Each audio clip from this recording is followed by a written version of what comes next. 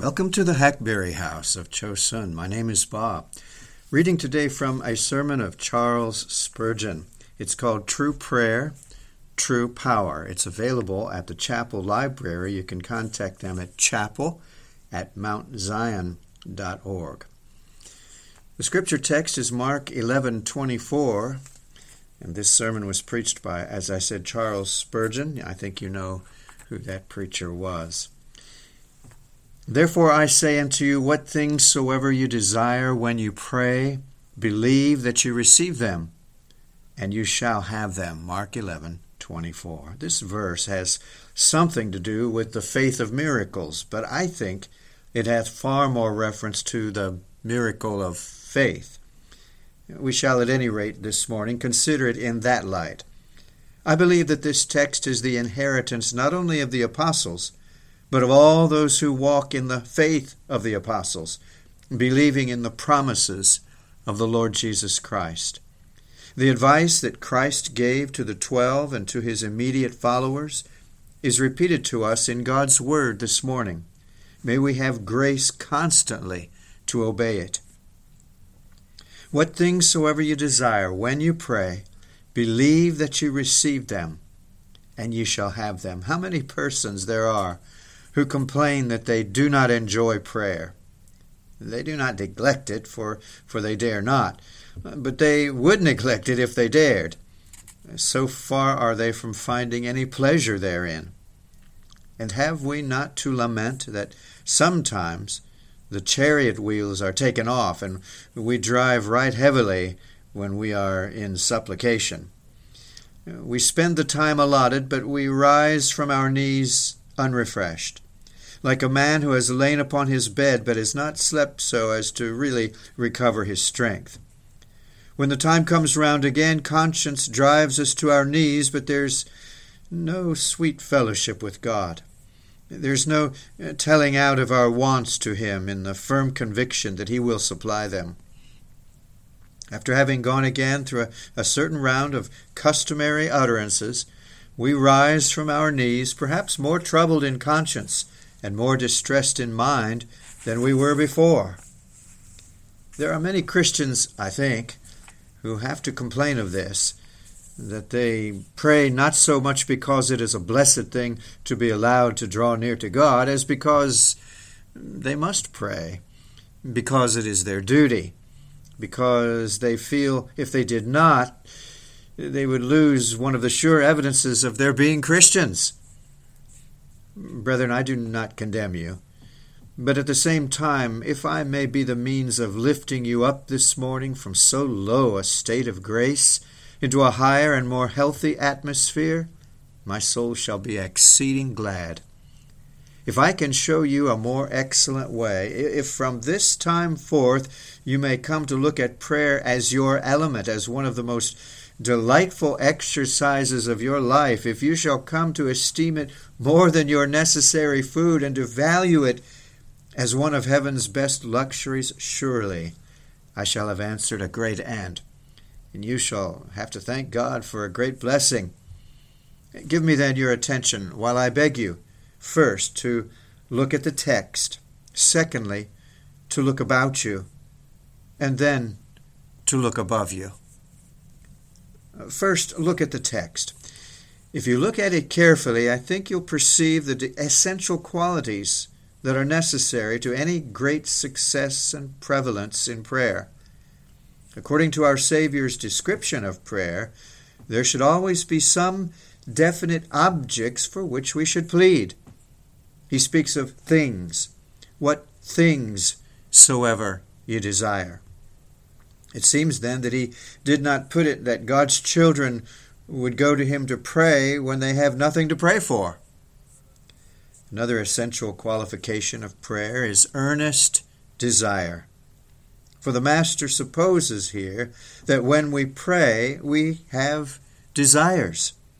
Indeed, it is not prayer. It may be something like prayer, the outward form or the bare skeleton, but it is not the living thing, the all-prevailing, almighty thing called prayer, unless there be a fullness and overflowing of desires. Observe, too, that faith is an essential quality of successful prayer. Believe that you receive them. You cannot pray so as to be heard in heaven and answered to your soul's satisfaction unless you believe that God really hears and will answer you. One other qualification appears here upon the very surface, namely that a realizing expectation should always go with a firm faith. Believe that ye receive them. Not merely believe that ye shall, but believe that you do receive them. Count them as if they were received. Reckon them as if you had them already. And act as if you had them. Act as if you were sure you should have them. Believe that you receive them, and you shall have them. Let's review these 4 qualities one by one. To make prayer of any value, there should be definite objects for which to plead. My brethren, we often ramble in our prayers after this and that and the other, and we get nothing, because in each we do not really desire anything. We chatter about many subjects, but the soul does not concentrate itself upon any one subject. Do you not sometimes fall on your knees without thinking beforehand what you mean to ask God for?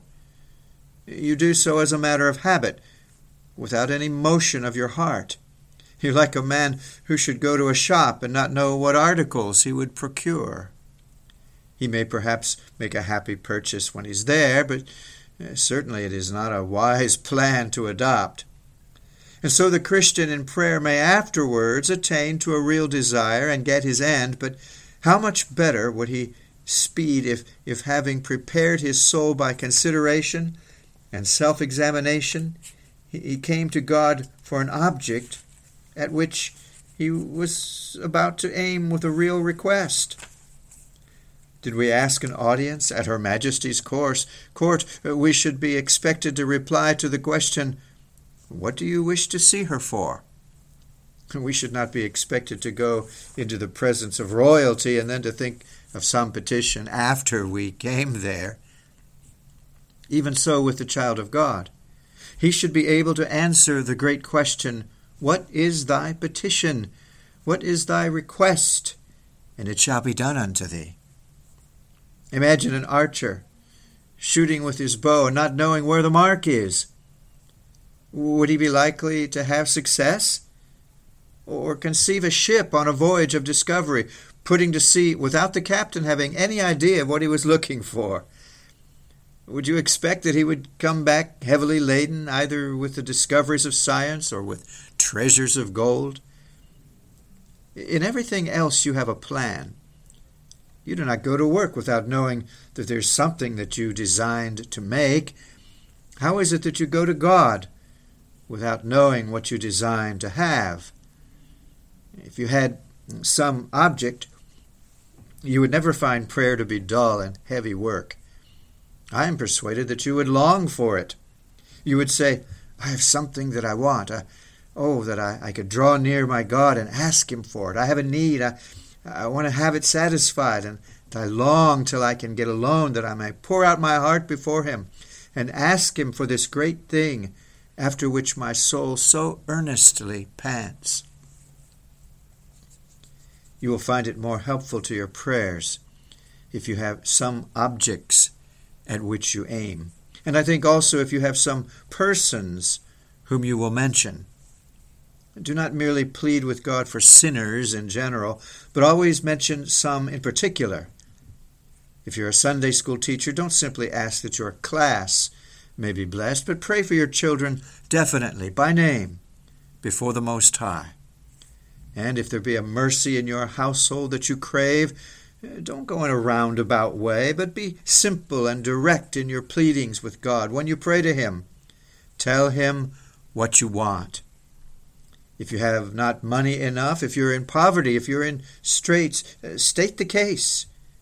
Use no mock modesty with God.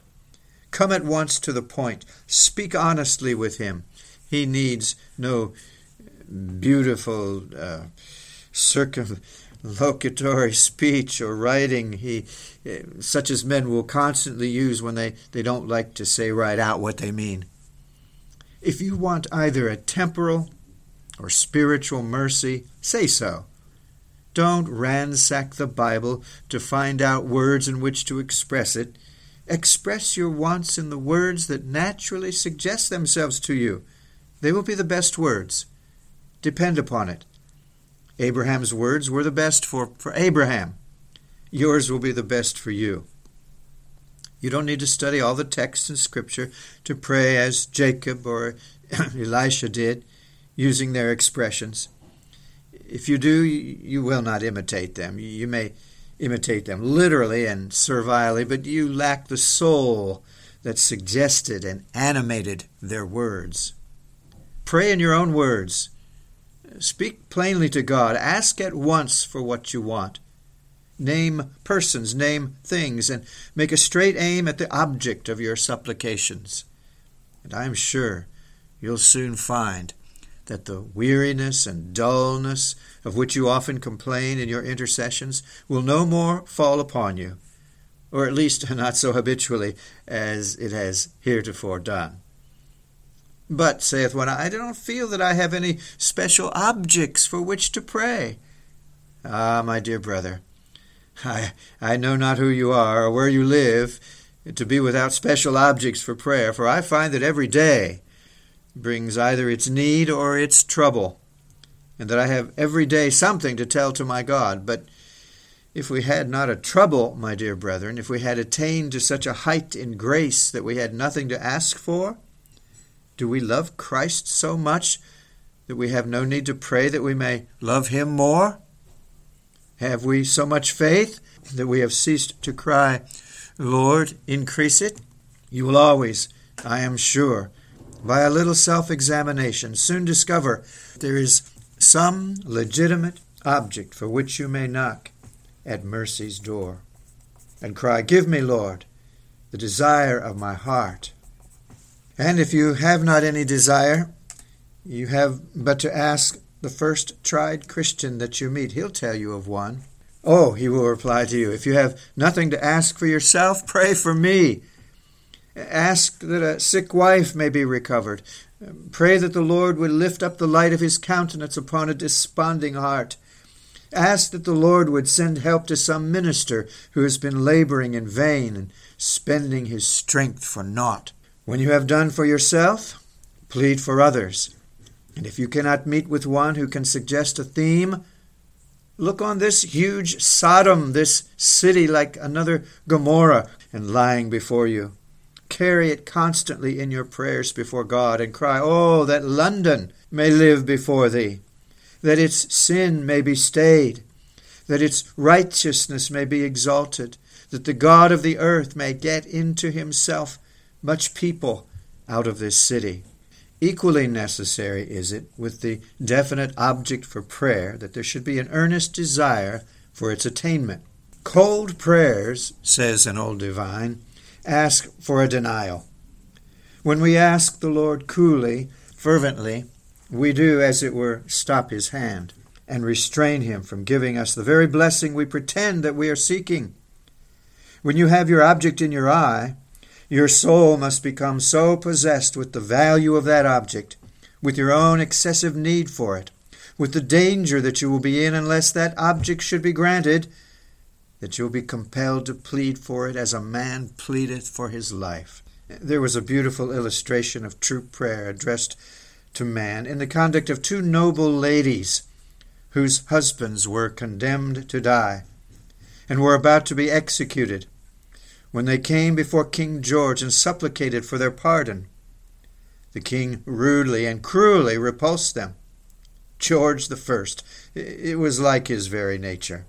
And when they pleaded yet again and again and again, they could not be gotten to rise from their knees. They had actually to be dragged out of court, for they would not retire until the king had smiled upon them and told them that their husbands should live. Alas, they failed, but they were noble women for their perseverance in thus pleading for their husbands' lives. That is the way for us to pray to God. We must have such a desire for the thing we want that we will not rise until we have it, but in submission to His divine will nevertheless. Feeling that the thing we asked for cannot be wrong, and that He Himself hath promised it, we have resolved it must be given.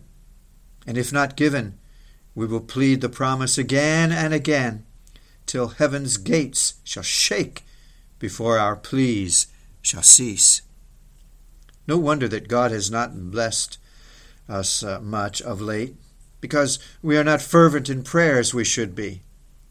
Oh, those cold-hearted prayers that die upon the lips, those frozen supplications, they do not move men's hearts. How should they move God's heart? They do not come from our own souls. They do not well up from the deep secret springs of our inmost heart, and therefore they cannot rise up to Him who only hears the cry of the soul, before whom hypocrisy can weave no veil, or formality practice any disguise.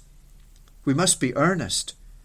Otherwise we have no right to hope that the Lord will hear our prayer.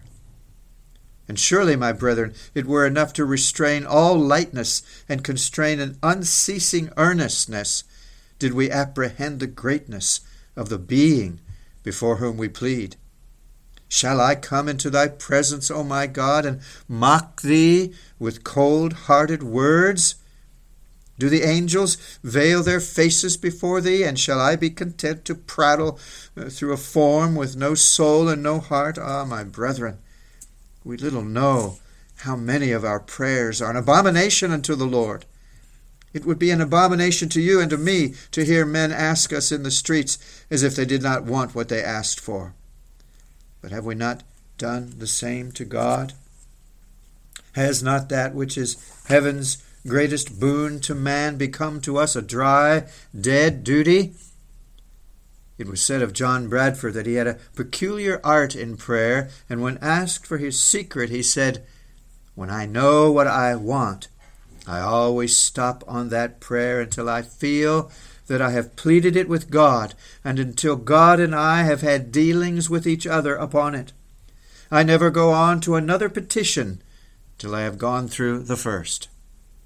Alas, for some men who begin, "Our Father which art in heaven, hallowed be thy name," and before they have realized the adoring thought, "Hallowed be thy name," they have begun to repeat the next words, "Thy kingdom come." And then perhaps something strikes their mind. Do I really wish His kingdom to come? If it were to come now, where should I be? And while they are thinking of that, their voice is going on with, "Thy will be done on earth as it is in heaven." So they jumble up their prayers and run the sentences together. Oh, stop at each one until you have really prayed it. Do not try to put two arrows on the string at once. They'll both miss. He that would load his gun with two charges cannot expect to be successful. Discharge one shot first, and then load again. Please once with God and prevail, and then plead again. Get the first mercy, and then go again for the second. Do not be satisfied with running the colors of your prayers into one another, till there is no picture to look at but just a huge daub, a smear of colors badly laid on. Look at the Lord's Prayer. What clear, sharp outlines there are in it. There are certain definite mercies, and they do not run into one another. There it stands. And as you look at the whole, it is a magnificent picture, not confusion, but beautiful order. Be it so with your prayers. Stay on one until you have prevailed with that, and then go on to the next. With definite objects and fervent desires mixed together, there is the dawning of hope that you shall prevail with God. But again, these two things would not avail if they were not mixed with a still more essential and divine quality, namely, a firm faith in God. Brethren, do you believe in prayer? I know you pray because you are God's people, but do you believe in the power of prayer? There are a great many Christians that do not. They think it's a good thing, and they believe that sometimes it does wonders, but they do not think that prayer, real prayer, is always successful. They think that its effect depends upon many other things, but that it has not any essential quality of power in itself. Now, my own soul's conviction is that prayer is the grandest power in the entire universe, that it has a more omnipotent force than electricity, attraction, gravitation, or any other of those secret forces that men have called by names, but that they do not understand. Prayer hath as palpable, as true, as sure, as invariable an influence over the entire universe as any of the laws of matter. When a man really prays, it is not a question whether God will hear him or not. He must hear him, not because there is any compulsion in the prayer, but there is a sweet and blessed compulsion in the promise. God has promised to hear prayer, and he will perform his promise. As he is the most high and true God, he cannot deny himself. Oh, to think of this, that you, a puny man, may stand here and speak to God, and through God may move all the worlds. Yet when your prayer is heard, creation will not be disturbed. Though the grandest ends be answered, providence will not be disarranged for a single moment. Not a leaf will fall earlier from the tree, not a star will stay in its course, nor not one drop of water trickle more slowly from its fount. All will go on the same, and yet your prayer will have effected everything. It will speak to the decrees and purposes of God as they are being daily fulfilled. And they will all shout to your prayer and cry, "Thou art our brother.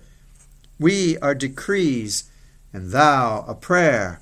But thou art thyself a decree, as old, as sure, as ancient as we are." Our prayers are God's decrees in another shape. The prayers of God's people are but God's promises breathed out of living hearts, and those promises are the decrees only put into another form and fashion. Do not say, "How can my prayers affect the decrees?" They cannot, except in so much that your prayers are decrees, and that as they come out, every prayer that is inspired of the Holy Ghost unto your soul is as omnipotent and as eternal as that decree which said, "Let there be light," and there was light. Or as that decree which chose his people and ordained their redemption by the precious blood of Christ. Thou hast power in prayer, and thou standest today among the most potent ministers in the universe that God has made. Thou hast power over angels. They will fly at thy will. Thou hast power over fire and water and the elements of earth. Thou hast power to make thy voice heard beyond the stars. Where the thunders die out in silence, thy voice shall wake the echoes of eternity. The ear of God himself shall listen, and the hand of God himself shall yield to thy will. He bids thee cry, "Thy will be done," and thy will shall be done. When thou canst plead his promise, then thy will is his will. Seems it not, my dear friends, an awful thing to have such a power in one's hands as to be able to pray? You have heard sometimes of men who pretended to have a weird and mystic might by which they could call up spirits from the vast deep, by which they could make showers of rain or stop the sun. It was all a figment of the fancy, but were it true, the Christian is a greater magician still. If he has but faith in God, there is nothing impossible to him. He shall be delivered out of the deepest waters. He shall be rescued out of the sorest troubles. In famine he shall be fed. In pestilence he shall go unscathed. Amidst calamity he shall walk firm and strong. In war he shall be ever shielded. And in the day of battle he shall lift up his head, if he can but believe the promise, and hold it up before God's eyes, and plead it with the spell of unfaltering reliance. There is nothing I repeat it. There is no force so tremendous, no energy so marvelous as the energy with which God has endowed every man who, like Jacob, can wrestle, like Israel can prevail with him in prayer. But we must have faith in this. We must believe prayer to be what it is, or else it is not what it should be. Unless I believe my prayer to be effectual, it will not be. For on my faith will it to a great extent depend. God may give me the mercy even when I have not faith. That would be his own sovereign grace, but he has not promised to do it. But when I have faith and can plead the promise with earnest desire, it is no longer a probability as to whether I shall get the blessing or whether my will shall be done. Unless the Eternal will swerve from his word, unless the oath that he has given shall be revoked, and he himself shall cease to be what he is, well, we know that we have the petitions that we desired of him. Charles Spurgeon.